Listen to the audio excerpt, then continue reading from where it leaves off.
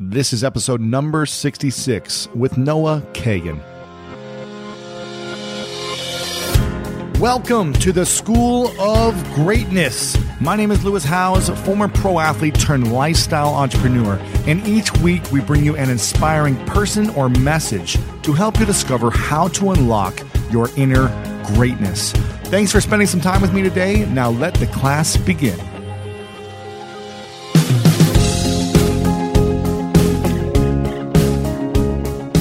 Hey, it's a beautiful day today, and thanks so much for tuning in, greats. I really appreciate you for listening, you for subscribing, for sharing these episodes. It means the world to me, and we continue to grow. We just hit 1.5 million downloads last week, so congratulations to all of you for making that happen and for sharing all of these awesome interviews that I've got with some amazing guests. And speaking of amazing guests, I've got a special friend of mine on today. His name is Noah Kagan, and he is the founder of AppSumo.com. For anyone who's ever heard of AppSumo.com, it's a pretty cool website that gives special deals and offers for softwares and trainings and things like that. And he's a pretty brilliant guy. In this interview, we cover a lot of different things, some things he's never shared before on other interviews. And he was one of the first 30 employees at Facebook, actually. So he's got a very interesting story about how he got hired on to Facebook and then how he got fired to Facebook, and basically how he lost $100 million in the process because of this. We actually dive into a lot of interesting topics today. We cover a lot of things about his experiences for these major obstacles he's faced. He's a very introspective guy and very wise beyond his years. He likes to ask a lot of questions when you meet him in person. He's constantly asking questions and just listening really well, and he cares deeply about people. For as nerdy as a guy that he seems to be on the outside, but a super amazing guy, lots of fun, and I think you're going to really enjoy this episode. But just so you guys know a little bit more about Noah, he on his site okdork.com, he talks about how he started two multi-million-dollar businesses and grew close to 1 million person email list, and that's what he's really well known for, is how to generate lots of leads and build multi-million-dollar businesses. So really interesting, smart guy, funny. I think you're going to like this episode. So let's go ahead and dive in with the one and only Noah Kagan.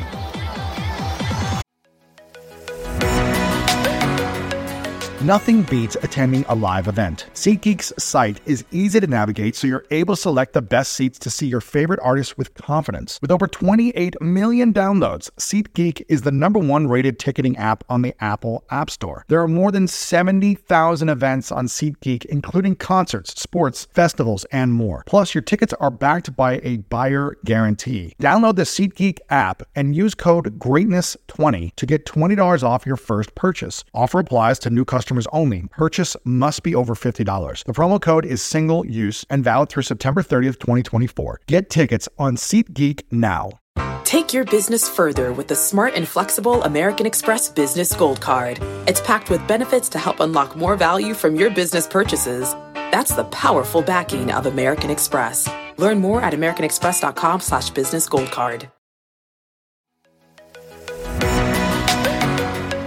Okay, quick math. The less your business spends on operations, multiple systems, delivering your product or service, the more margin you have and the more money you keep. That's obvious. But with higher expenses on materials, employees, distribution, and borrowing, everything costs more. So to reduce costs and headaches, smart businesses are graduating to NetSuite by Oracle. NetSuite is the #1 cloud financial system, bringing accounting, financial management, inventory, HR into one platform and one source of truth. With NetSuite, you reduce IT costs because NetSuite lives in the cloud with no hardware required, accessed from anywhere. You cut the cost of maintaining multiple systems because you've got one unified business management suite, and you're improving efficiency by bringing all your major business processes into one platform, slashing manual tasks and errors. Over 37,000 companies have already made the move. So do the math. See how you'll profit with NetSuite. Backed by popular demand, NetSuite has extended its one-of-a-kind flexible financing program for a few more weeks. Head to netsuite.com/greatness. That's netsuite.com/greatness.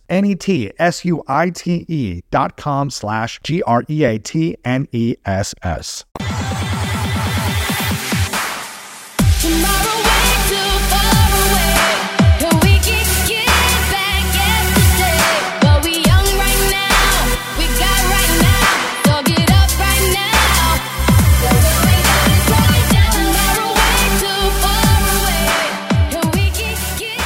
Thanks, everyone, for tuning into the School of Greatness. And I've got a special friend on today. His name is Mr. Noah Kagan. What's up, Noah?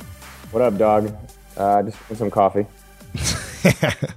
Now, the last time we hung out, I believe we hung out in New York City was the last time. But the first time we met was a pretty special and fun occasion. I don't know if you remember this occasion. I remember the New York one because it was like 5 a.m. We met at a cafe.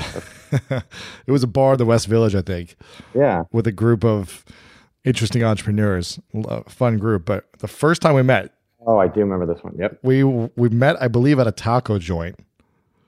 And then we rode on your scooter in Austin. I don't know if you remember that. And I took a video of us. I should find this video and post it. I remember that photo. Yeah, and you're a big dude. You're not a little guy. It was so interesting because Noah's like 5, what are you, about 5'7", 5'8", 5'9"? Oh, come on, bro, like 5'10". Give me a little credit. Anyone under 6 feet is a lot shorter to me. But we meet up in Austin, and I don't even know how we originally got connected, but maybe we met before then at Summit Series or something. I can't even remember, but we met there as one of our first meetings, and we had a good conversation, and then we just like rode around Austin on your scooter, and I thought I was going to die in the back seat, but it was definitely a fun first bromance of the last few years. And since then, you've created some incredible things, and I want to get into that, but I want to talk about your journey, because you started out after college going into the corporate world for a minute, and you pretty much hated it, right? Yeah, man. I had two options. The real story, I don't actually think I've ever shared this on recorded, is I had a job offer from Google. And I went to Berkeley, and everyone from Berkeley was, doing the traditional route, kind of being a sheep, as my brother likes to call them. And, he was consulting, accounting, auditing, working at, General Electric or GM. And, I just never knew that. I knew that wasn't kind of the path I was going to take, but I didn't know how the hell to get to that, running my own business or being involved in technology kind of play, because everybody else was doing the more traditional route. So what ended up happening, though, is I got a job offer from Google. And that was like pre-IPO 2003. Wow. And so I honestly, man, I was just like, oh my God, I fucking made it. I'm going to be so rich. I'm going to be at the coolest company. I'm going to have free lunches all day. I'm going to be a fatty. And, a week before I was supposed to go there, not a week before, maybe like a month before I was supposed to start, they took back the job offer. Wow. How do they take something back? I don't know. It was a verbal thing where like, hey, you got the job. We're going to send you the letter. Everything's good. Wow. And then a week or two later, it was like, actually, yeah, you're not going to be a good fit for this. And I, wasn't really, I was like, what happened there? I thought everything, I did well in the interviews. It was for their associate product marketing manager, which I have no idea what you even do for that role. But I had that anyway. So like with that job offer taken back, it's kind of these things where sometimes I think when we get challenged, it's like, all right, that's a good experience. So it's like, all right, well, what can I learn from this? How do I control my own destiny? And I ended up working at Intel, because I had a job offer from Intel and Intel and Wells Fargo. So I'm kind of like back at my mom's house working at Intel, just living the Dilbert lifestyle. Were you in San Jose, or where were you at this time? Yeah, I was in their main headquarters in Santa Clara. And, Okay. Anyone who, I think that hires you and gives you money and helps pay for your living, like you do appreciate them. But I just knew, it's like once you kind of experience that, and sometimes we have to experience things to really understand, like, holy shit, this really sucks. Like I always, when I was interviewing at Intel, there's this guy, Terry, he asked me, he's like, hey man, so where do you see yourself in 5 years? And, my answer was, I said, well, not at Intel. And he busts up laughing, because he's like, yeah, me neither. And it was kind of like, oh shit, all right, yeah, this is I like you, but it's interesting that that's the kind of culture of people that were at the company. And so I ended up just kind of sweating away and sleeping in my cubicle for the next year and a half. So where did you see yourself in 5 years? I don't actually look that far ahead. I know some people have. There's like my friend Andrew Chen, and if your readers don't listen, check out his blog. It's andrewchen.co. It's really great stuff on viral marketing. He is like 5-10 years out there. Wow. And I think where I've done well is I look like 6 months to 12 months ahead. Yeah, I'm the same way. And so I kind of, I was doing Intel, and one tip that I would always give people, and I always encourage people, is that as you are doing, if someone else is paying your bills, it's nice. There's some really great benefits. You don't have to worry about the business as much. But take advantage of that. So if have them basically be your investors for anything you want to start. Like a friend of mine is interested in starting a co-cooking class. I was like, well, why don't you have your company, they're paying your day job. So at night you can start teaching cooking classes. Right, exactly. And then eventually open up a studio or anything like that. And kind of see if you like it, do it for 6 months, see if there's potential, see if you can make some money. And if not, then maybe you do something else or you stick with the job. Exactly. I mean, so I'm not a risk taker, right? I'm not someone who's going to jump off and hopefully that thing will work out. What I encourage people to, though, let's say you want to start like a website, a consulting, a restaurant, anything like that. Do it at, let's say a restaurant, for example, have people over for dinners. That's what we did last year for a friend of mine who was starting a restaurant. We would do these pop-up dinners at different people's houses and sell tickets through Eventbrite. And through that, we were like, oh, shit, people want this kind of restaurant. And so now she's actually opening a taco store in San Antonio. And you can do that do that while other people are paying for it. And, right. What I encourage people to do is how do you not spend a lot of money and time? And we'll get into the whole starting business thing. But at Intel, in 6 to 12 months, coming back to the original point, I just basically was like, well, shit, I'm going to start my own business. Once my medical insurance is, once I get my money for my medical insurance, because they pay you every year, I was like, well, I'm going to quit, get eye surgery, LASIK, get LASIK, and then I'll go start my own business. I didn't really have as much of a plan. I just knew it was my own thing. The other thing that I was doing, man, and this is, I'm going to be repetitive, but at Intel, I kept starting my own businesses at night. So at night, and I think, I don't know if it's an age thing where I was a lot hungrier when I was younger. Yeah. Or I just really wanted to have, I think I knew more of, like, I just want to be working. And I think there's something there when you know what you want. And I knew I didn't want to be working at Intel. I knew that. And I think it's a lot easier when you know what you want to get it. So when did you decide that you were quitting? So in October 2005, I was like, all right, by the end of this year, it's over. And I'm going to start, if my businesses are going forward, good. If not, then I'm just going to quit anyways. And so, yeah, at that point, I basically was like, all right, I made that mental decision that was going to happen. And one thing I've actually never shared this, but this is something I did. I don't know where the hell I got it from, but it's one of the things that's actually been insanely helpful for the past 10 years. I took a piece of paper and I wrote 30, 60, 90, 1 year, 3 year, 10 year. And I just listed 5 things in each time period. So 30 days, 60 days, 90 days, 1 year, 5 year, 10 year that I wanted. Wow. And I like that. I've never shared that. And it worked out really well. I'll tell you, like, one of the things, I haven't gotten all of it, but at least I knew what that kind of future looked like. So I said in 10 years, I want to be a millionaire. I want to have a house. I want to have a wife and kids. I think that was definitely like the big things I wanted. And I did become a millionaire. I'm not married. I don't have the kids yet. I do finally own a piece. That you know of. Yeah. Oh God, don't say that. Don't say that recorded. Make sure you edit that part out. No, I mean, if I had kids, I'm looking forward to that one day. It's just finding the right person.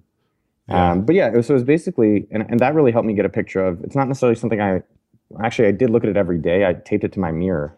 So as I walked by my mirror every morning, I was like, oh, those are things that I keep wanting, keep seeing. I think women do this really well. They call them vision boards. Mm-hmm. Yeah, that's interesting you say this because I haven't told too many people about this either, but when I was in high school and college, I would put up my goals that I would want to achieve for that year and frame it on a little note card with the date that I was going to achieve it by, kind of like as a certificate of achievement that I'd already achieved it, and I was just waiting for the date to happen. And almost every time on or around that date, I would get what I wanted. And it was always like big goals that I didn't think I could achieve at that time, like 6 or 12 months before, but it would always come around and either happen or really close to it. So dude, I mean, something in that. Dude, totally. So I would say, I do that on a weekly basis. And I think sometimes it's too micro at that point. So you have to really step back. Right. And we have this product, sumome.com, which is it's a free tool for marketing for any website for people to grow their website. And we have this big goal of 1 billion people this year to use it, wow. to see it. Like, so let's say your site has 100,000 visitors. That's 100,000 people to add to Sumo. So it's a lot of people that we're trying to reach. Right. And I think right now we're at about 16 or 17 million. That's pretty good. You just launched it. We launched about 2 months ago. Right. But here's the challenge, man. It's like, we're at 16. So that's like 1% towards 1 billion. Right. And so, one of the guys on the team was like, man, we're doing really shitty. And it's kind of discouraging because you're like, man, I want to get married. I want $1 million. I want to quit my job. And it just seems so much further off. And so what we were doing, we actually talked about at lunch today, as a team is, I think two things you have to really do. You have to face it. So I know that days when we don't make a good profit, like at appsumo.com, like when our free newsletter, like when we're not making profit, I actually go and look at it. Or the days where I know I ate a lot of shitty food, Lewis, I'll go and stand on my scale. Or yesterday, yesterday I was a little hungover. My buddy's like, "You want ibuprofen?" I was like, "Nope, I don't want that ibuprofen. Like, I want to experience like what is going on now, and then what can I do about that?" And I don't think enough people actually, face things that are sucky, and then think, "All right, well, what do we need to do?" And so as a team today, we said, "All right, well, one thing is we need to have a daily goal instead of this 1 billion thing. How do we break it down so on a daily, weekly basis we can understand, are we actually on the right destination? Are we on the right path?" And knowing that, it's like, all right, well, we're only about 10,000 or 50,000 or 100,000 people a day away from our goal. And it makes it much more attainable. It's like, all right, well, what do we need to do this week to get 50,000 more people a day?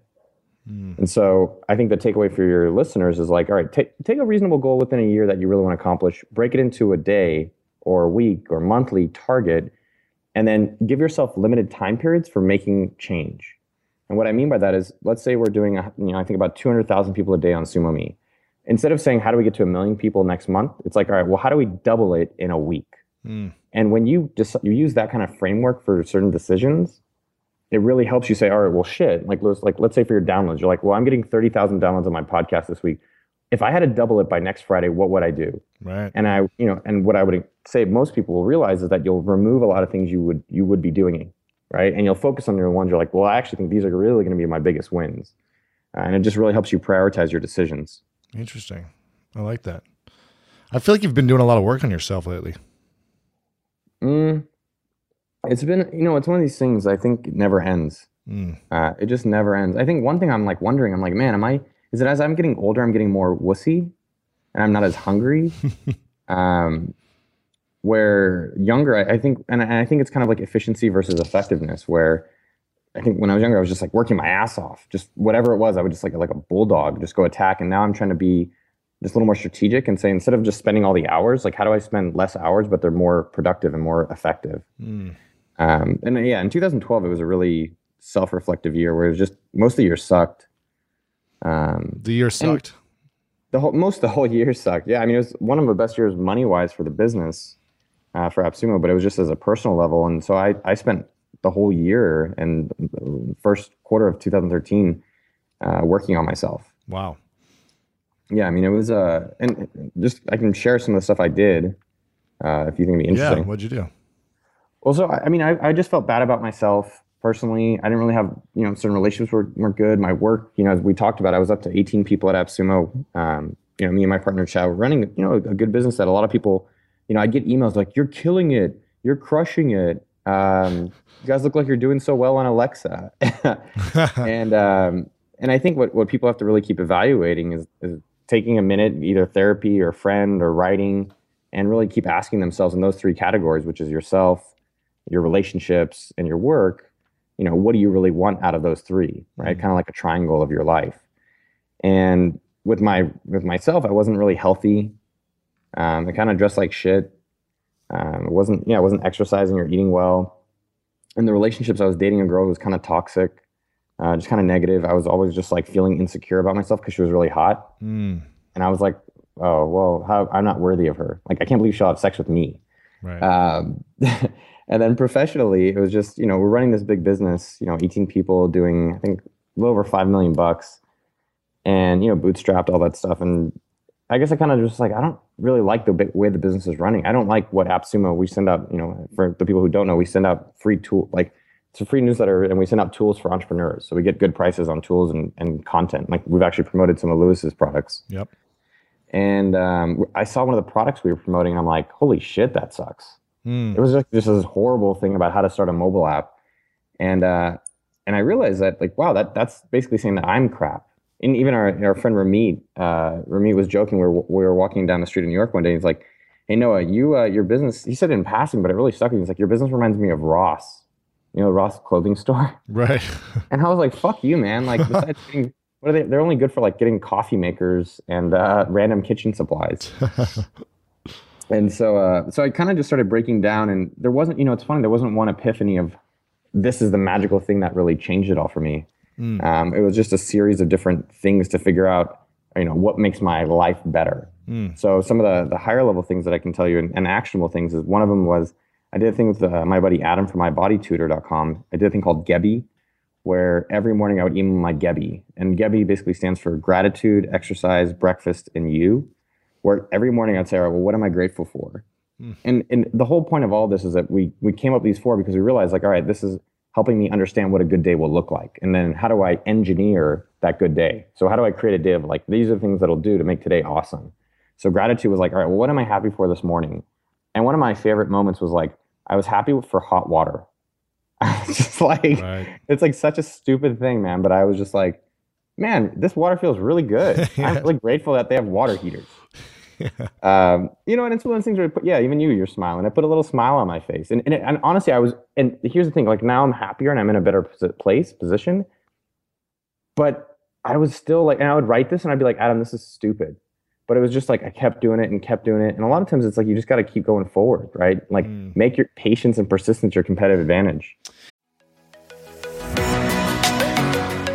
One of my favorite parts about my job is that I get the opportunity to travel a lot. And actually, I was thinking about something I wanted to share. I get a lot of questions from you about different side hustle ideas. So here's one for those of you out there who are often on the go, like I am. When you're staying in your Airbnb on your trips, have you ever thought about how you could be making some extra money by hosting through Airbnb while your home is vacant? If you're interested in an extra stream of income, Airbnb hosting is an easy place to start, and it's like giving your home some company while you're away. Many people host on Airbnb, including some friends of mine who have raved to me about their experience. But there are some people out there who've never imagined their space could be an Airbnb. Hosting can easily fit into your lifestyle, and it's a great way to earn some extra money. So if you have a home, but you're not always at home, you've got yourself an Airbnb. Your home might be worth more than you think. Find out how much at airbnb.com/host. Ever notice how your relationship with your wireless carrier can have the same yada yada as a bad romantic relationship? Like you're treated special at the beginning with exciting gifts and offers, but then ignored and overlooked later on. Or your partner gets a wandering eye, like how some wireless carriers start focusing their attention on newer customers. Well, if this sounds like your wireless carrier, it might be time to put an end to the yada yada. Now at Metro, existing customers get that new customer feeling again and again. Introducing Metro Flex. More than just free 5G phones when you join, get the same great deals as new customers on select devices like Samsung, Motorola, and Revel when you stay 12 months and trade in a phone. It's the first of many initiatives Metro is making to ensure all of the customers feel valued. That's not a yada yada. Stop by your neighborhood Metro store, bring your number and ID, and sign up for an eligible Metro Flex plan. When you get a new car or a new home, your first reaction might be to say things like, oh yeah, or I can't believe it, or booyah. But what you really want to say is the one thing that can get you the help you need. Like a good neighbor, State Farm is there. State Farm is there with the coverage you need for your car, your home, and even boats, motorcycles, RVs, and other things that matter to you. With a State Farm agent, you know someone is there to help you choose the coverage you need. With so many coverage options, it feels good knowing you can find what fits for you. And when you need ways to get help, State Farm gives you options there too. In person or on the phone with your local agent or on statefarm.com, where their award-winning app State Farm lets you do things your way. So when you need help protecting the things that matter most, remember to say, like a good neighbor, State Farm is there. Yeah, it's interesting you say that because I'm a huge proponent of gratitude. I don't know if you've ever called me and left a message, but on my voicemail, my request is you can't leave me a message until you say what you're grateful for the day. And it just sets people up in a different mood and a different attitude, like moving forward in their day of a lot of chaos happening and all this noise, when really it's good to be present and think about what we're most grateful for in that moment. And there was some research study online. I'm going to butcher the stats, but basically they did a test where they had people that they were coming into like some lab. They didn't know what they were doing. And they asked them to write a letter to the person that they love the most and tell them how grateful. In this letter, write down all the things that they're grateful about them. And then at the end of them writing it, they had them call them on like film and read this letter to them. And they said that like the amount of happiness level that goes up when you express your gratitude for other people as well is like one of the highest forms of creating happiness, like the biggest level of happiness or something, by expressing your gratitude towards people. So there's definitely something in that. And it's cool to hear that you've been doing that, you know, on a daily basis, because I can see why it's been working for you. Well, yeah, it was that, you know, it's funny because gratitude sometimes seems like, and it's hard when things aren't, you're like, hey, I don't have the money. And it's, you know, a lot of it is like, I was actually just at a penthouse. I was at this really rich guy's penthouse in Austin. And, you know, I know he did some stuff that I would never do. And I think it's questionable to make that money. And it kind of really made me reflect on it. It's like, all right, you want all this money or you want all these things materially or whatever it is. What happens when you finally get there? Right? Like, what happens when you have all the money to, you know, to live and travel and do all that stuff? Then it's what? Like, yeah, you're still going to probably be unhappy with yourself. And it's not something, I can't say I'm perfect or I can really tell people I'm a guru about it. I'm just telling you, like, I'm still exploring and trying to, you know, go through that, where I want every day to be great regardless of the money and material things I have. So, you know, we did Gebi, which was gratitude, exercise. So like, what's one thing to get your blood pumping? I know you work out a fair amount. We were talking about this earlier. Yeah. And I've never felt worse. I never felt worse leaving a gym. I've never felt worse after a run. I felt sucky, right? I'm like tired, obviously. Right. But there's so many days, man, where like, and I think as people see you as an entrepreneur or myself running businesses and be like, man, every day must be awesome. And they just like swim in money and, you know, have sex with all these beautiful women. But I'll tell you, there's days where, you know, like today, I told you earlier, it's just kind of a lower day. There's not many like fireworks going off and maybe a little too much of a weekend. But I'm actually going to, you know, after this podcast, I'm going to go hit the gym. So even for someone who's not a gym rat or doesn't do, you know, kickboxing or handball, it's like, just go for a walk or do 5 push-ups. And I know a lot of people listening are like, oh, okay, fine. Well, keep the podcast on, stand up, sit down. Do that 5 times. Yeah. We'll wait. It's true, yeah. And the other 2 things were breakfast, because I love my breakfasts, man. It's like, I like look forward to sleep sometime just so I can eat breakfast. I just think it's super exciting because there's so many, and I just almost get like, you know, one of my favorite books of all time is Paradox of Choice. Yeah. And there's only too many options for my breakfasts, man. And I basically have like 5 or 10 things. I just look forward to them so much. Wow. And then you. So this is something that I think anyone can do, which is like, all right, what is one thing that I'm going to do for myself today? Right. So, and it could be anything, right? It's like, I want to watch a movie. I want to read a book. I want to do drugs. Not that we want to encourage drugs. I'm going to go, you know, call one friend, right? Whatever that is. Right. So like today, what is mine today? I think I'm going out. I'm going to go to the gym. Oh, I'm baking some food that I was really excited to bake. Like I wanted to bake these sweet potato chips with cinnamon. So I cut them up and I put them in the oven. And when I'm at the gym, the oven's going to turn on. So I'm looking forward to that. It makes me excited to come home. Yeah. I mean, it's interesting you're talking about all these things, because a lot of my friends that I've, you know, been hanging out with a lot lately, they have been doing everything for everyone else. And it's almost like, what are you doing for yourself? What, you know, some people, I'm like, when's the last time you had a massage? They're like, I can't even tell you, maybe a year ago. And they're like so worn out. They're so beat up, so emotionally, they lost all their energy. And I'm like, go do something for yourself. And I think with that little system you have, I think it's a great little system. Just doing even one thing for yourself for 10, 20, 30 minutes a day, even just meditating for 20 minutes is something you can do for yourself to really get grounded and just show yourself how much you love yourself and how grateful you are for what you've been up to. And I think that's great you're doing that. Yeah, I mean, one thing that, you know, I would even encourage people to do is like, how can you make it automatic, right? And so the way I do that is I put in once a week a massage. That's funny you say massage. So, and not every week do I go do it. I'm not going to fake it. Like not every week it happens, but almost every other week I'm going and getting a massage, and I have it in my calendar and repeat so that it just makes it easier in my brain. I'm like, oh, cool, I have something to look forward to. Yeah. Like, oh, this Saturday I get a massage. Or every Friday morning, me and my good buddy Anton from AppSumo, we bike and we go get breakfast tacos. Like, and it's just like our Friday routine that I know I'm going to look forward to. I know I'm going to have fun. So it's like during your weeks and your day, like how do you create these activities that you know you're going to be happy? Like this week, actually, this is the first time I've talked about it on a podcast. It's like we're doing it at AppSumo. Like last week, I'm working inside at AppSumo, man. And honestly, it was a Monday. It was 75 degrees out in Austin, and I wanted to be playing disc golf. Oh, I love disc golf. Dude, it's fun. It's fun. Or so fun.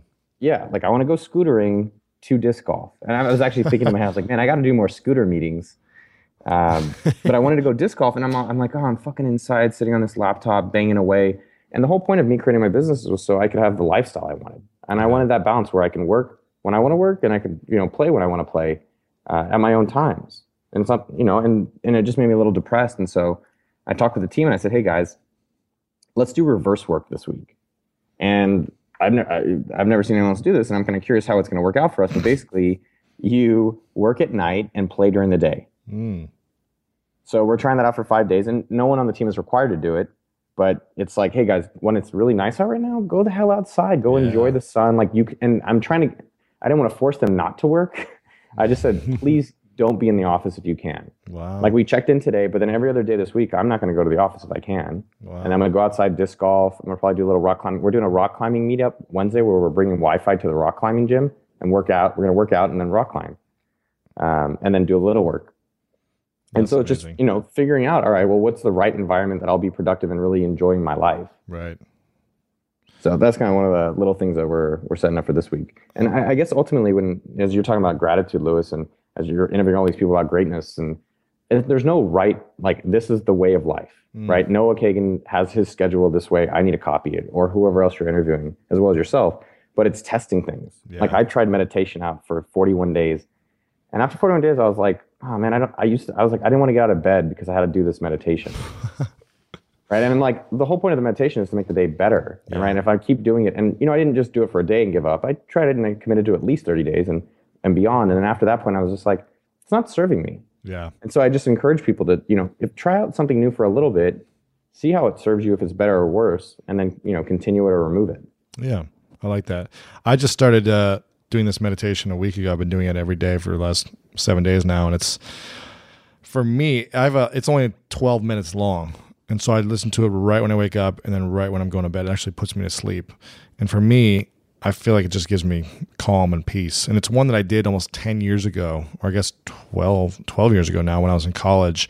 And I remember I had like the best 3 months of my college, career or whatever in sports and school and everything when I was listening to this. And I was like, why haven't I done this since? So it's been fun for me to pick it back up. But yeah, definitely, test whatever works for you. You know what's funny, Matt? Oh, pardon me. Go ahead. No, dude, it's so interesting. So we have this course, monthly1k.com, and it's really interesting that what you just said. You're like, hey, back in college, this used to work for me, and I've been working with people over the past year, and what's really fascinating to me, man, is that people do habits and things that got them successful, and then they stop doing those. Yeah. And then they wonder, and that actually my buddy Adam from my body tour I was talking about earlier, he's the one who kind of reminded me of that. He's like, dude, you've been working out and doing these things to get to this point. That's what got you to the point. You kind of have to go back to, a lot of people start businesses doing, we always used to do these meetups and that's how we got our customers. And then you ask them, they're like, yeah, business is slow. I'm like, well, have you done any meetups lately? Oh no, we haven't. And so and this is when I think about for myself, if you're trying to start a business for any of your listeners or when I start my businesses, it's that, all right, what have I done in the past that people have responded to and I've really enjoyed? Right. Right, because a lot of people, I don't have any ideas. But it's like in doing meditation, whatever it is, look back on things that people have responded well to, or just have made you happy in the past, and figure out, all right, how can I recreate those moments now? Sure, yeah. I think it's interesting. We talked about this a little bit before, where, especially in my circles that I'm in with successful entrepreneurs, some of them. They generate all this, wealth and success from being good at one thing, and then they start to veer off and do all these other things. And we kind of talked about this with, Apsubo and stuff like that. But, it's like stick with what works sometimes, and not try to complicate things and try a little bit of everything afterwards, but really stick with what works. And I'm going back to like the basics with a lot of stuff in my business and just going to what I know works and outsourcing everything else. What did you change something that you had to go back to, man? I used to sell this $1,000 course that just like people loved, and it was just selling like crazy, and we were getting a lot of value. People were getting a lot of value from it. They were getting huge results. And then I was just like, oh, let's try selling these other courses and this thing, and just wanted to do it all because I thought that's what the next step was supposed to be or something. And it worked, but it definitely stressed me out, and I kind of got burnt out.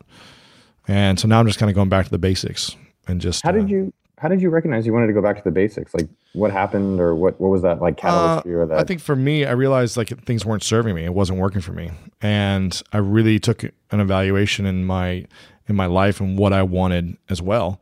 And I constantly check in with myself, like if I'm feeling up or down or whatever. So I'm constantly checking in, and then I evaluate what is it that's not working for me or what's not serving me. Is it a relationship? Is it something that I haven't cleared in a relationship that I need to clear with someone? Or is it, my business that I'm working too much or less, or is my body? So I'm just constantly checking in and evaluating what's working, what's not working, and just kind of making a decision from there.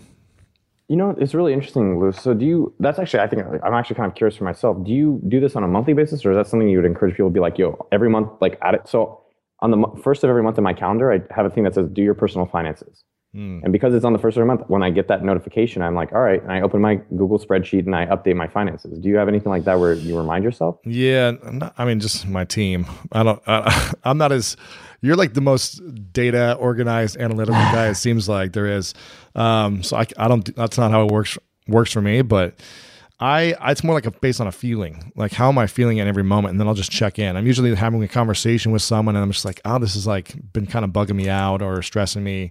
And then that's when I started talking about something that's not working for me to other people. Then I'm just like, wait a minute, why am I doing it still? Why don't I shift out of it? Even if it's making me a lot of money, like I'll still shift out of it and be like, okay, that's not worth it for me if it's going to like bring me down. Dude, I feel that. One thing I'm curious your take on as well is that a lot of the people, we had a meetup for our customers on Friday. And one thing that kind of shocked me is that there are a lot of people that are, you're from the Midwest, right? Yep. You grew up in Ohio. So there's people in Ohio and Kansas, Missouri, states I probably can't even spell the full name. And what I wonder though is like, how do you surround yourselves with people? Because you said you check in with your team. Yep. And like I check in like and this is one of the things that helped me feel better from last year was that I removed a lot of people. Yeah. And then I added people. I'm like, man, I always feel good when I hang out with you. You always make me feel good about myself, always. And so I'm wondering is that, how do people go about that? And how did you go about surrounding yourself with, people and teammates that did that? Well, I think it's, again, constantly evaluating like the relationships that are working for you and that aren't working for you. And that means people that you hire, people that are in your life. It could be family members, it could be friends. I'm in a lot of different masterminds and I have different coaches that I hire or mentors that work with me. And I'm constantly, just surrounding myself with people that inspire me. You're one of them. And whenever we get a chance to talk, it's always inspiring for me. But sometimes there's like friends I've had for a while that it just feels like every time I hang out with them, they wear me down. And so I really get to evaluate those. And if people aren't, shifting and I think uplifting you, if they're taking energy from you, then you don't want to, I don't know. It's not it's not healthy for you. So either have a conversation with that person and say, listen, I really love our friendship and I want it to continue to grow, but right now you've just been so negative and you haven't been able to get out of it over a year. It's time to shift. Otherwise, I want to spend less time with you because I just feel like you're bringing me down every time we hang out. So I think it's just, again, evaluating how I'm feeling after each interaction. And it's more like an intuitive thing. It's not like I sit there and like, how do I feel after I just talked to this person? So, dude, maybe that's a new business for someone. It's like note cards, like my emotions after meeting you. Or like maybe you give them out like, hey, did you like me? Here's a card. Exactly. What's funny? Like even talking to you now, like I was kind of mopey most of the day. Like I've been kind of just bleh. And just talking to you now about like things that you're working on, I'm interested in and thinking about is just like making me feel better. And you like a few things that I can share with your listeners. Because like I think if you're in Ohio or you're in these places, it is harder to meet people that are hustling and not just like doing the same old jobs and kind of complaining about all this stuff. So what I've done for myself, here's just a few things that have really helped me. Like when I first came in, this is what I'll encourage your people to do. Become a hub for people that you want to meet, right? And so what that means is when I came to Austin, I created a Facebook group called Austin Startups. I went to the cheapest bar in town and I found out their happy hour was $1 a beer. And I told everyone I knew to invite everyone they know, and I'll pay for all the drinks for the next 2 hours and to invite everyone. Wow. And I think about 100 people ended up coming out. I invited them all to the Austin Startups Facebook group. And that's actually how, 3-4 years later, it's like 3,000 or 4,000 people now. It's like the hub of Austin. Wow. And so as you and you can start on a smaller basis, or as well, like if you want to do, so become a hub with either events, you can become a hub with interviewing people. So if you're in a local place, go meet the owners of restaurants you love eating at. My favorite place in Austin is Taco Deli. I'm a kind of annoying, but I email and text the owner. I'm like, yo, can I take you out for lunch? Hey, can I buy lunch from your place for an event I'm doing. Right. Or interview them. So like either set up meetings with them to bring them together with other people they'll want to meet, or interview them for like, because of course those people want to get the word out about themselves. Three other ways that I've used is referrals. So like good people generally don't hang out with shitty people. Right. So if you have any of your friends that are really good or people that are doing businesses that are good that you like, ask them, man, like, who do you go to for advice? And I did that with my buddy Lloyd from Own Local. And he put me in touch with the guy who started 1-800-CONTACTS. He put me in touch with a guy who sold a like design agency. And so it's like good people generally know other good people. And that's a good way to find others. And you know what I like about you, Noah, is that's I think everyone listening can get something from, is that you're extremely successful. We haven't even gotten to that you were one of the first 30 employees at Facebook, and there's a whole interesting story there. And you've had this amazing success with appsumo.com and, millions and millions, and everyone, et cetera, et cetera. The thing that I think a lot of people can learn from you is that no matter how successful you are and how much you ask a lot of questions from everyone you meet, and you're constantly open to learning from people. It doesn't matter if they, are looking for a job, if they're a wannabe entrepreneur, if they're a billionaire, if they don't have any money. I feel like you're so open to learning, and not necessarily like, okay, I'm going to do everything that this person says. Like every answer they give me is truth, but that you're just like receptive to like hearing what everyone has to say. And I think that's a great quality that you have. Thanks, man. And I don't know if that's something that you naturally do, or that you do naturally, or that you're intentionally like, I'm going to ask a lot of questions, but I recognize it because it's something you did with, you always do with me. I know a friend that I introduced you to was like, man, he asks a lot of great questions. And I was like, yeah, he does. And I know you do that with everyone. Whenever we're out, you're always asking everyone else questions and learning and listening. And why do you do that? It's funny. It's something that like the past year, a lot more people have said that to me, and it's something I've really noticed. I guess a few different things. So one, my mom is a Jewish mother, and basically like my life has been an interrogation. And she's an amazing mother, but I it's funny when someone said this to me a little bit ago, not too long ago, and they're like, yeah, you ask a lot of questions. And I was like, where the hell did that come from? And I realized it's because like when I came home after school, my mom was great. She's like, what'd you do at school? What'd you do in that test? And like, she would write things down. Like, you had a test 3 weeks ago. How'd that go? I was like, man, all right, if I call her now, like she would ask probably a good 3 to 4 hours of questions. Wow. And, so that's number one. Number two is that like, and it was actually funny. We talked about feedback with friends, and I can mention a quick story about that afterwards, but you learn, it's just like, I already know my own stories. Right, I already know all the things I've already done. It's not something like something new comes out of me telling it, but I don't know anything about yours, right? And so I guess in general, I try to stay humble and not too arrogant, because you don't know where you're going to learn things from, mm-hmm. right? As much as sometimes I do get arrogant, I do get cocky, and I try to get humbled at times, like not intentionally, but it does happen. And when it happens, it's like, all right, what can I learn from that? And so you're going to grow so much, and it's so much more, frankly, to me, interesting hearing other people's stories. Yeah. Some of the books I'll recommend to you is like, obviously a lot of people know Dale Carnegie, How to Win Friends. Actually, I used that book this weekend. Not used it, but one of the things I learned from it was like, don't correct people if they say something wrong, if it doesn't really matter. Right. Right. And so this guy spelled something wrong, and it's like, most people would be like, oh, you're stupid, that's wrong. And I was like, not stupid. They're like, hey, here's how to spell it. But I was like, that doesn't matter. And so I actually told him that, hey, and he's like, oh yeah, that's a pretty interesting point. Another good book, Never Eat Alone. I'm guessing you probably read that by Keith Ferrazzi. Yep. And I met a guy who worked for Keith Ferrazzi, and he said this thing to me, and I was one of the, and he said it while we were just like walking around New York. I guess walking around New York is like the new therapy. And he just said, like all feedback and hearing from others is good. It's always great. It's a gift. Mm-hmm. It's a gift to get feedback. It's a gift to be, to me, listening. Whether what you want to do with it then is up to your intelligence and what you want to do. Yeah. And that was like, that's really profound, and that's kind of stuck with me. So those kind of books have really brought me to like, I grow a lot more, and I find myself more interested and engaged when, other people are sharing their stories. Now, you talked about, humility and also how younger you were just like really hustling. Do you feel like you had something to prove when you were younger, and kind of why you're hustling? And do you feel like you don't have as much to prove now? Yeah. It's funny. I think a lot of people that might be quote unquote successful externally, you have to define what your success is internally.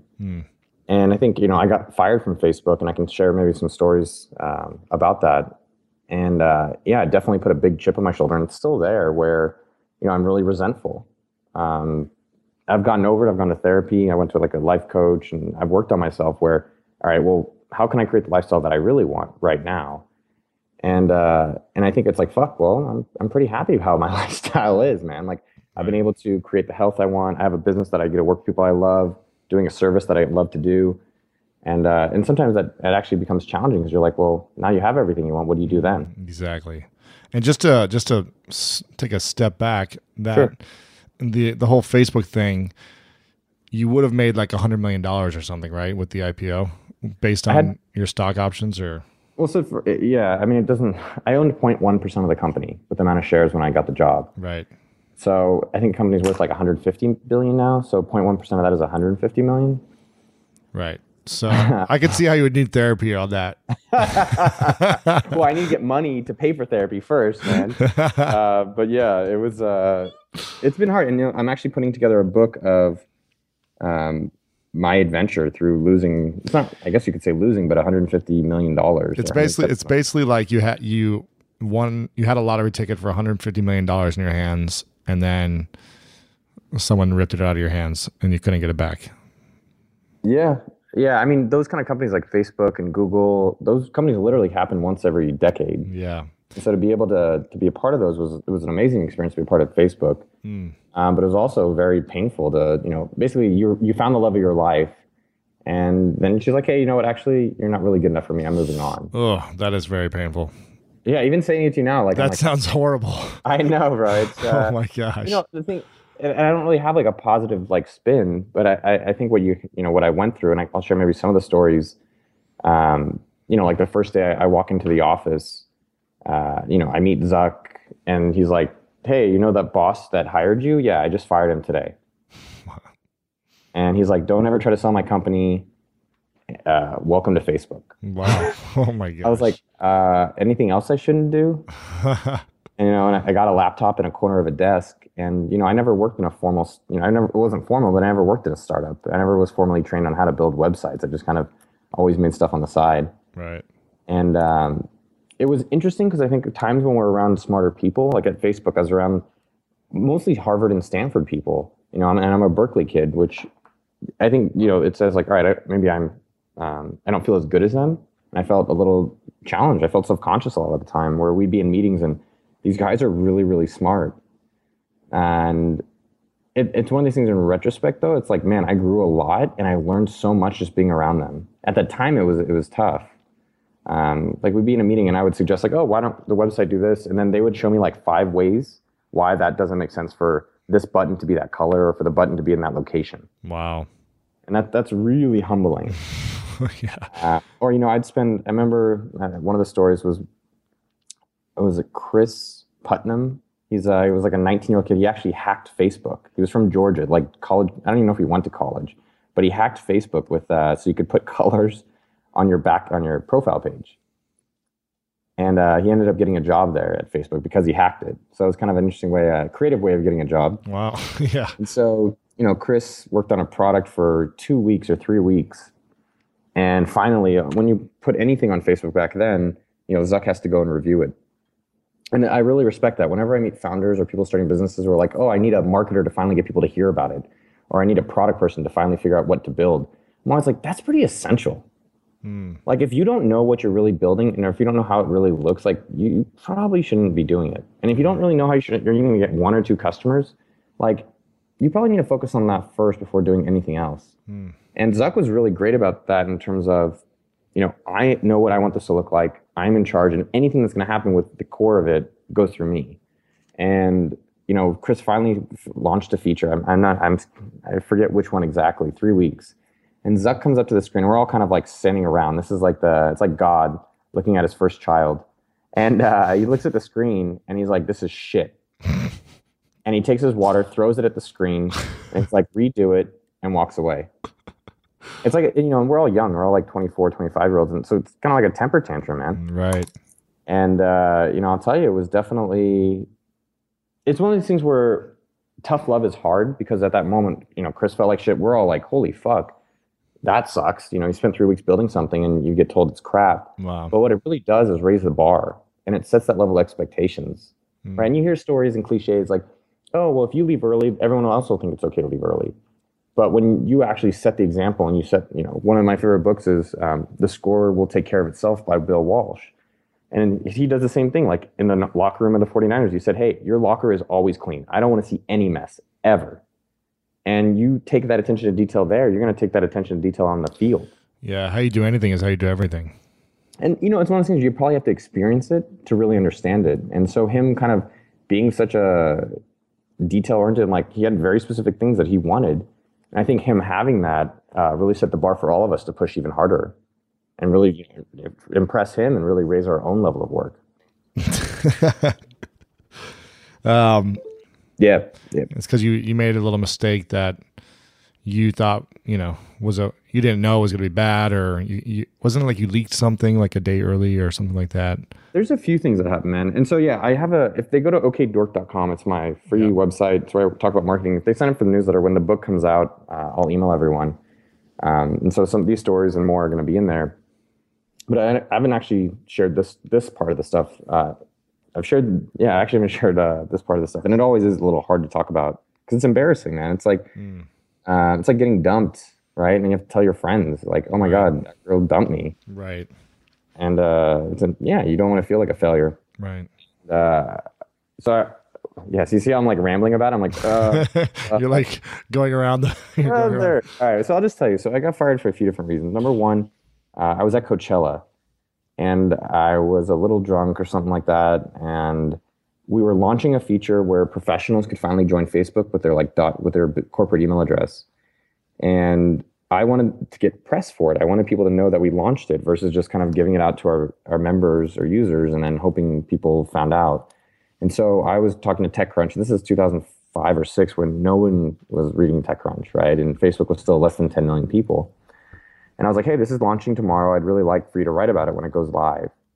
And Michael Arrington put out that article that night, and I found out about it. And so I emailed the E-team, the executive team, and I took responsibility. I said, hey, I let him know about this for the feature launching in the morning. And I distinctly remember like laying on the ground and like a snow angel. Yeah. And I wish it was a joke. It's not. But I remember like after I emailed the E-team taking responsibility, I didn't, and I was like, I just felt so empty. And my heart was kind of just like, almost, it was like slow-mo, just looking at the stars. And I actually, ironically went to Coachella with a bunch of Facebook people, like Dustin Moskovitz, who's now a multi-billionaire, and a bunch of other guys who are super rich. And I just felt very empty. What did you feel empty about? I guess I was curious, like, what's next? I think with Facebook, I think they were outgrowing me, and I kind of knew it. Maybe I think that's one of the things in life where when you kind of know something's not right anymore, or as you said about friends that didn't really serve you. And I kind of knew maybe that was the point that I needed to move forward with something. But it was maybe even ultimately like I made the wrong decision with what I did. But I don't even really regret sharing that information because it was like, hey, in the morning, I think you should do about this. And if no one's going to do it, like sometimes you get caught when you break the rules. Not everyone speeding gets caught. And I thought that was something I was using my judgment to make a good decision what I thought was for the business. So that was one thing, the reason I got fired. And I just remember, just even saying it makes me give a little chills. Two other things I haven't shared. One, we had this product, I think we were restructuring a bunch of code, or as they say, developers refactoring. If you ever want to sound cool to a developer, like, hey, are you guys refactoring anything? It basically just means, are you like reorganizing the code to be more efficient? And, Ezra Callahan, who now is building a hotel in Palm Springs. And it's a quick side that I've never been back to Coachella ever since, and I never will go again. I'm resentful because my friends are in Coachella this week. But Ezra now is building a hotel near Coachella, and so Ezra and I were both working on products, and there's a big refactoring project. And what I realized is that he was very good at getting it organized, and I wasn't. And I remember I presented it, and it was just kind of shitty, and his was just like really clean. And I think what I was recognizing was like at that part, I couldn't grow to. In the beginning, they just needed stuff done. And then, it's kind of like efficiency versus effectiveness. I was very efficient, but when they wanted to be more effective, Ezra was going to be better at doing that than someone else who's already been a project and product manager. Right. Third was we were launching that professional network, Microsoft.com and Dell.com and any company, corporate company. And I think the way, obviously the way people think is representative of, how they do things. And so they asked me to get a list of which companies should we launch with. And I don't think I spent like 30 minutes or an hour really sitting down to think about it. I just started trying to figure it out really quickly. Because everything did work, everything moved very quickly at that company. And I just was like, all right, well, I'll call Info USA. Let me search Google for a list of top 100 companies. And what I ended up doing was all that kind of bullshit and put together some crappy spreadsheet. And I gave it to Dustin. He was like, this is really bad. And so what he ended up doing was just looking at the database to see which people have already registered corporate companies and just aggregating that. And that was a smarter way of doing it. Mm. And so what that taught me was, one, try to use data that you already have available. Right, so try to create a framework, and I still use it to this day.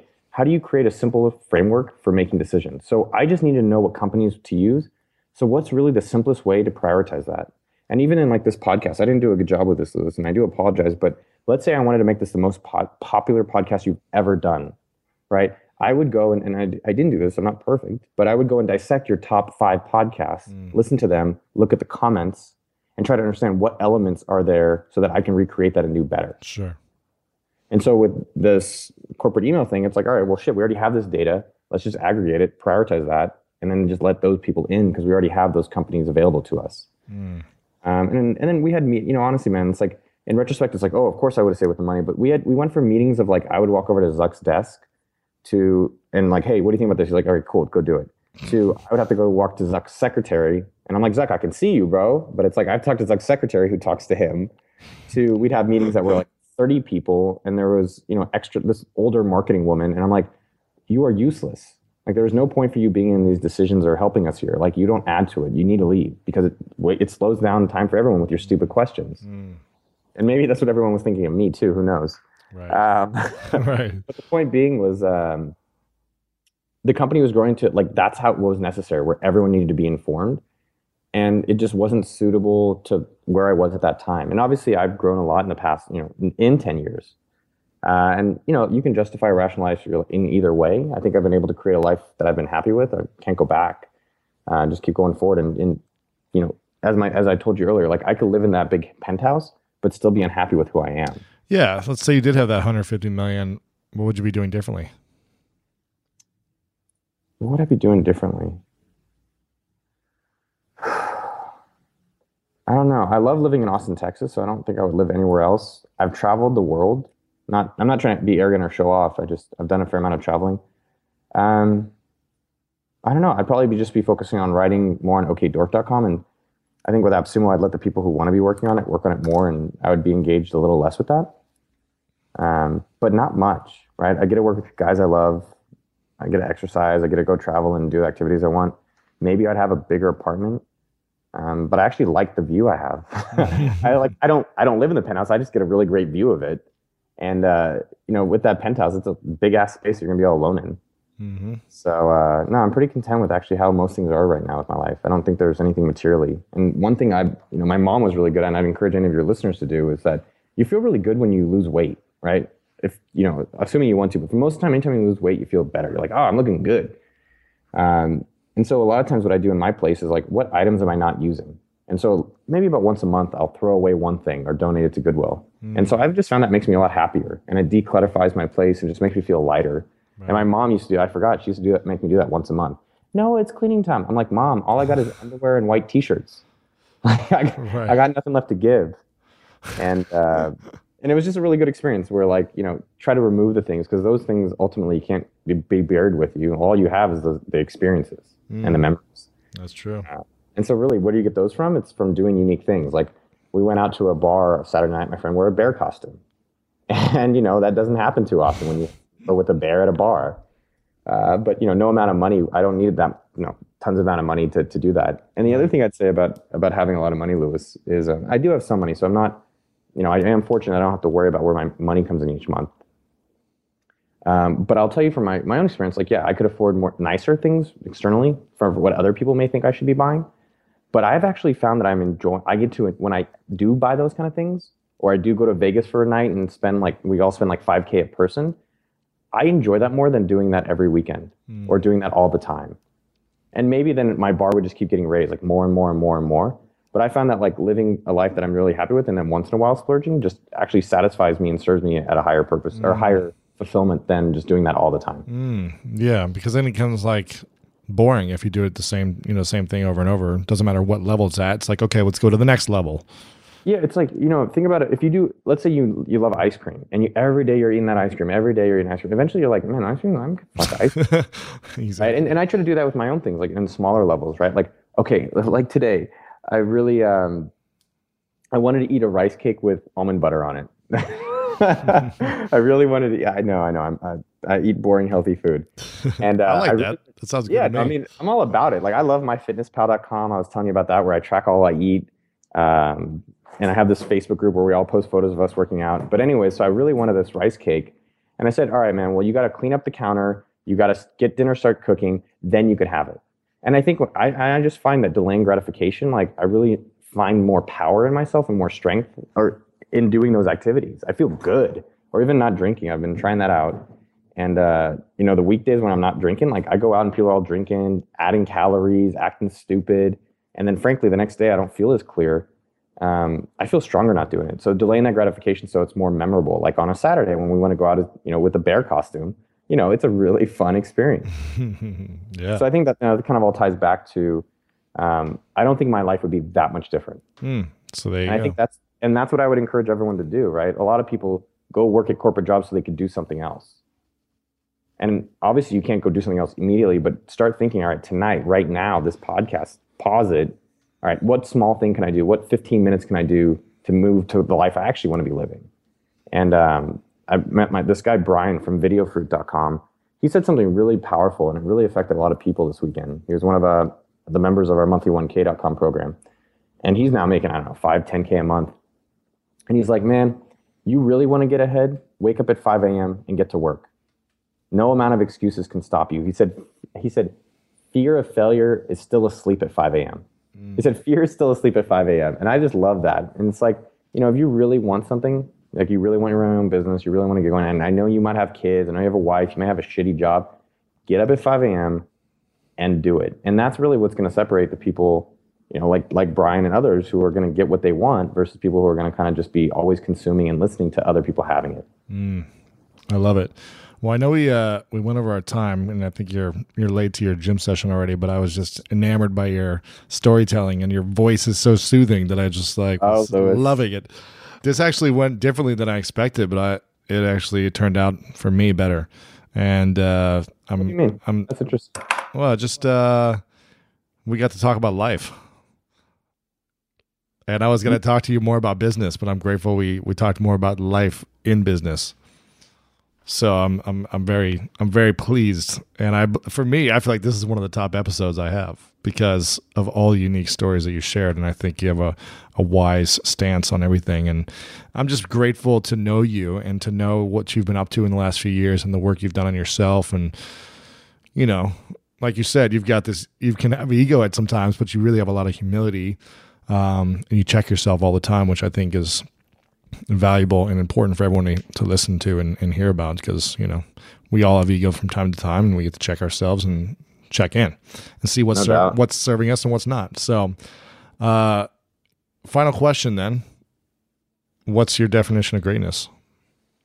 Wow. What is my definition of greatness? I'll just tell it with another story. Perfect. I'll do a brief story about what greatness looks like. I think greatness is defined by yourself. And when we write at AppSumo.com, we write newsletters, and we send out an email promoting products like yours and products like LinkedIn and MailChimp and other, cool tools for entrepreneurs. And we spend probably between 24 and 72 hours writing one email. Most people spend about 5 minutes writing an email. And so I asked Anton, I was like, why the fuck do we spend so much time writing this email? And I really was thinking about that. I'm like, why do we care so much about this email? And then we were talking about it, and we're like, well, it represents us.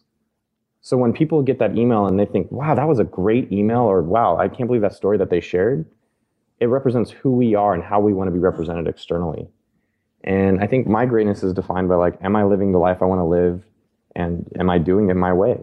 And I think that's what everyone should be asking themselves. Like, look at other people, as we talked about, feedback. Look at how other people are doing it, but ultimately, don't let the external things, decide how you want to be great. Just look at them for how they're doing it, and see internally, what does your greatness look like.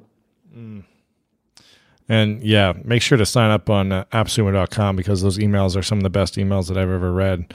Thanks, bro. Coming from a business marketing standpoint. So definitely check those out. And also check out okdork.com. You can see Noah's big smile, pink shirt, and a green background.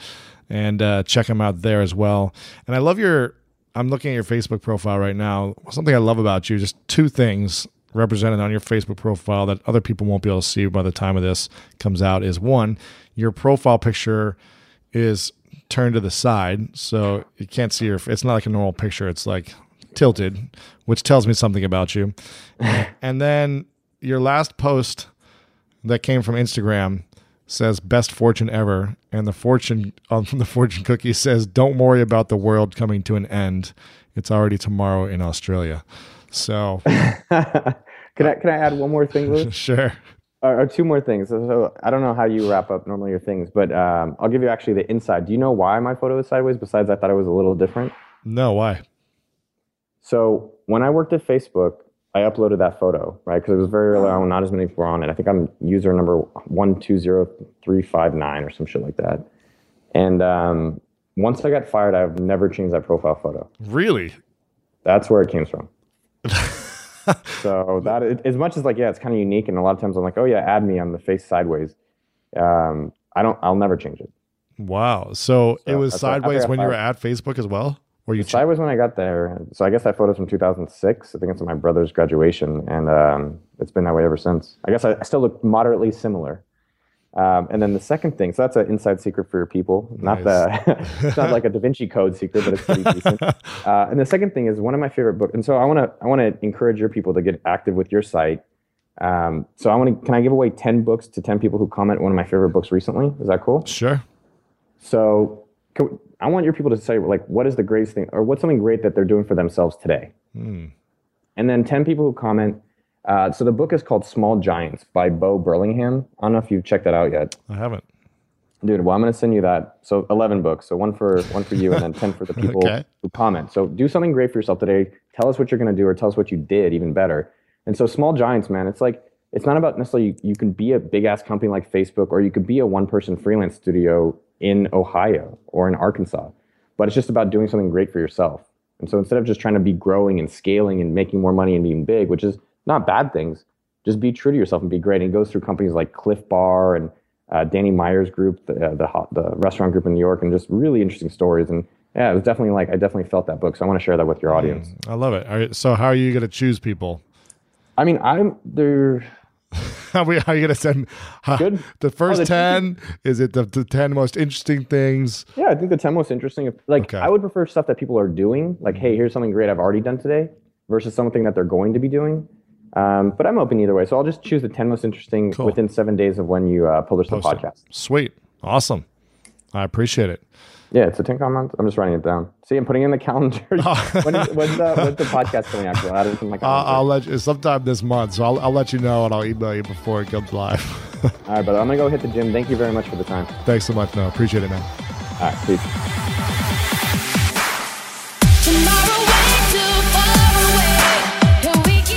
And I hope you guys enjoyed this episode. Greats. Thanks so much for listening. Noah is an awesome guy, a genius, really smart.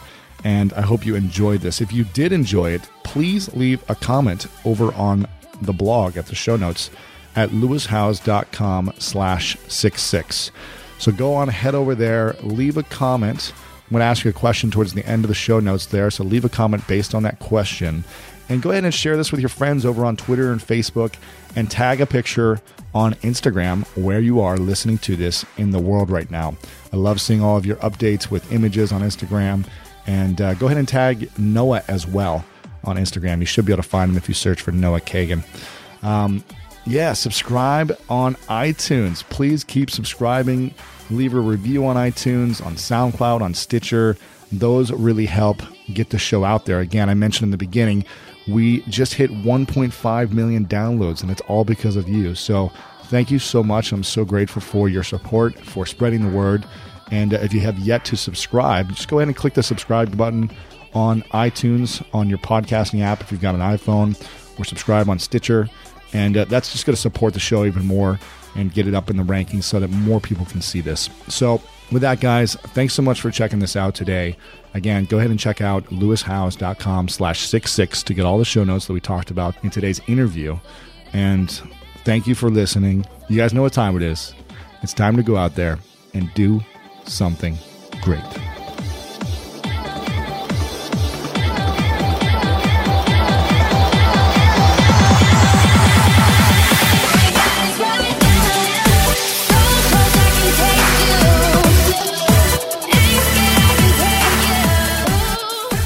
Any fool can criticize, condemn, and complain, and most fools do. But it takes character and self-control to be understanding and forgiving. A great man shows his greatness, said Carlyle, by the way he treats little men.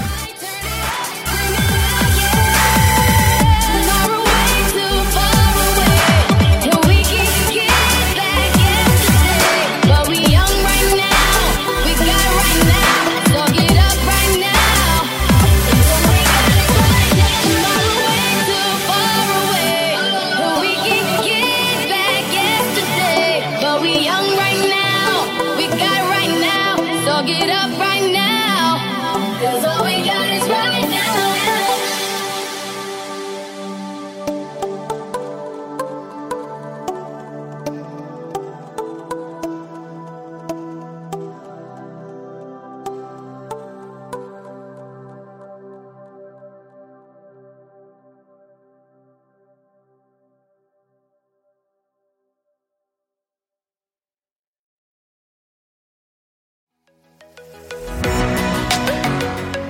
How frustrating is it when you move into a new home and you're excited to settle in and furnish it, but then you're waiting weeks on end, sometimes even a whole month, for your new furniture to finally ship to you? Have you met All Modern? All Modern brings you the best of modern furniture, and they deliver it for free in days, not weeks. Yep, that's right. They deliver it in days. Waiting weeks for your order to arrive isn't ideal, especially when you've just moved. Get your sofa ASAP from All Modern and sit comfortably while building out the rest of your space. That's modern made simple. At All Modern, you'll find only the best of modern styles, from Scandi to mid-century and minimalist to maximalists. Every piece is hand-vetted for quality and designed for real life. Shop the best of modern outdoor furniture, timeless decor, and everything in between. Find timeless designs in every style that fold function and fun all in one. From small decor swaps to full room revamps, All Modern has you covered. Shop online at allmodern.com or visit them in-store in Linfield or Dedham, Massachusetts, or in Austin, Texas. Earning your degree online doesn't mean you have to go about it alone. At Capella University, we're here to support you when you're ready. From enrollment counselors who get to know you and your goals, to academic coaches who can help you form a plan to stay on track. We care about your success and are dedicated to helping you pursue your goals. Going back to school is a big step, but having support at every step of your academic journey can make a big difference. Imagine your future differently at capella.edu.